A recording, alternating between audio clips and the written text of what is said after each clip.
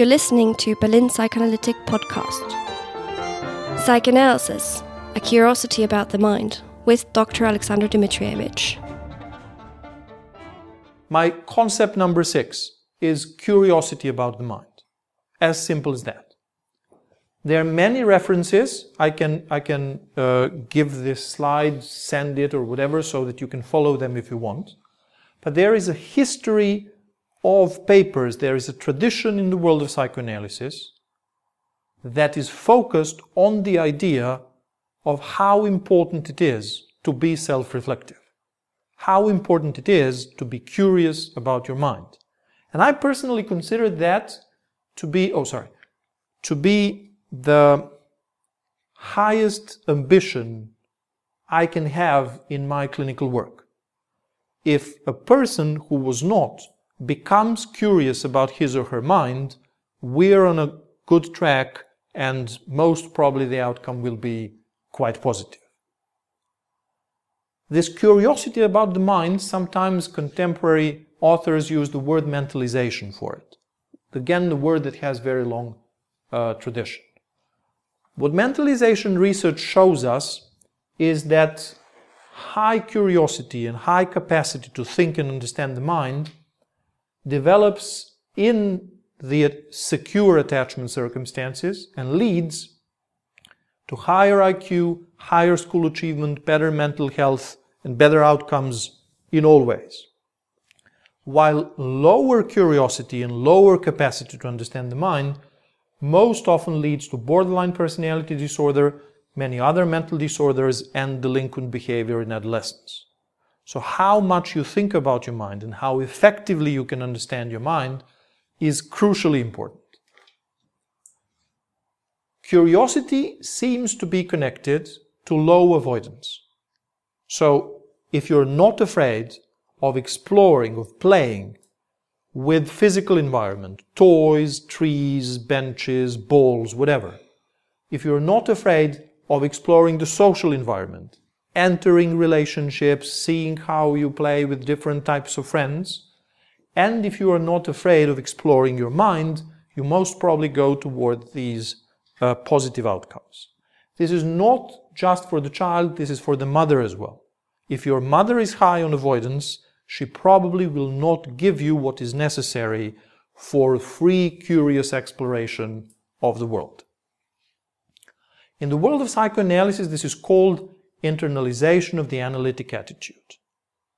Through sessions and sessions, hundreds and hundreds and thousands of analytic sessions, what used to be the activity and the attitude of your analyst becomes a part of your personality. This attitude basically is everything deserves consideration. Everything is a potential analytic material. Patient comes late to the session, patient pays too much, pays too little, pays too early, pays too late, may mean nothing, but always have a question in your mind. What might be the unconscious meaning of this behavior? Very current research, the first study I've seen published in 2010, shows that psychoanalysis, if lasts longer than 18 months, is the most effective form of psychotherapy treatment. And then, why? Because of post-treatment effects. When analysis is over, something still works. Most probably the patient keeps asking him or herself the same questions and thinking about what was the part of it. So things that may show you that this is going on. The client is developing relationships of a new kind. Client can recognize the problems in a certain relationship and can now build relationships that were foreign to him or her before. The client shows capacity to learn new things. All of a sudden, in the middle of a psychotherapy treatment, someone starts learning dancing or a foreign language or driving, whatever. But the capacity and the curiosity to acquire something new is born again. People start keeping dream diaries, or all of a sudden start writing poems, but they sit and spend some time, nowadays typing, but writing something that includes self-reflection. And finally, there's some private creativity.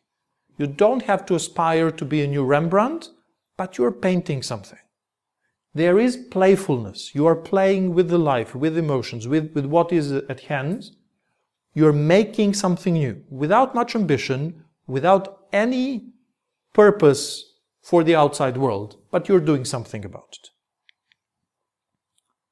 So the basic ambition that I can imagine exists in the world of psychoanalysis, and I hope connects us again to the idea of Berlin psychoanalytic, is to have a community of people with the attitude that is popular among psychoanalysts in London. Don't just do something, stand there. The world is not just about running and doing something. Sometimes it is about standing there, surviving, and then, when possible, thinking about the mind. Thank you for listening. For more content, subscribe to our podcast or find us on our YouTube channel. Psychoanalysis should be free.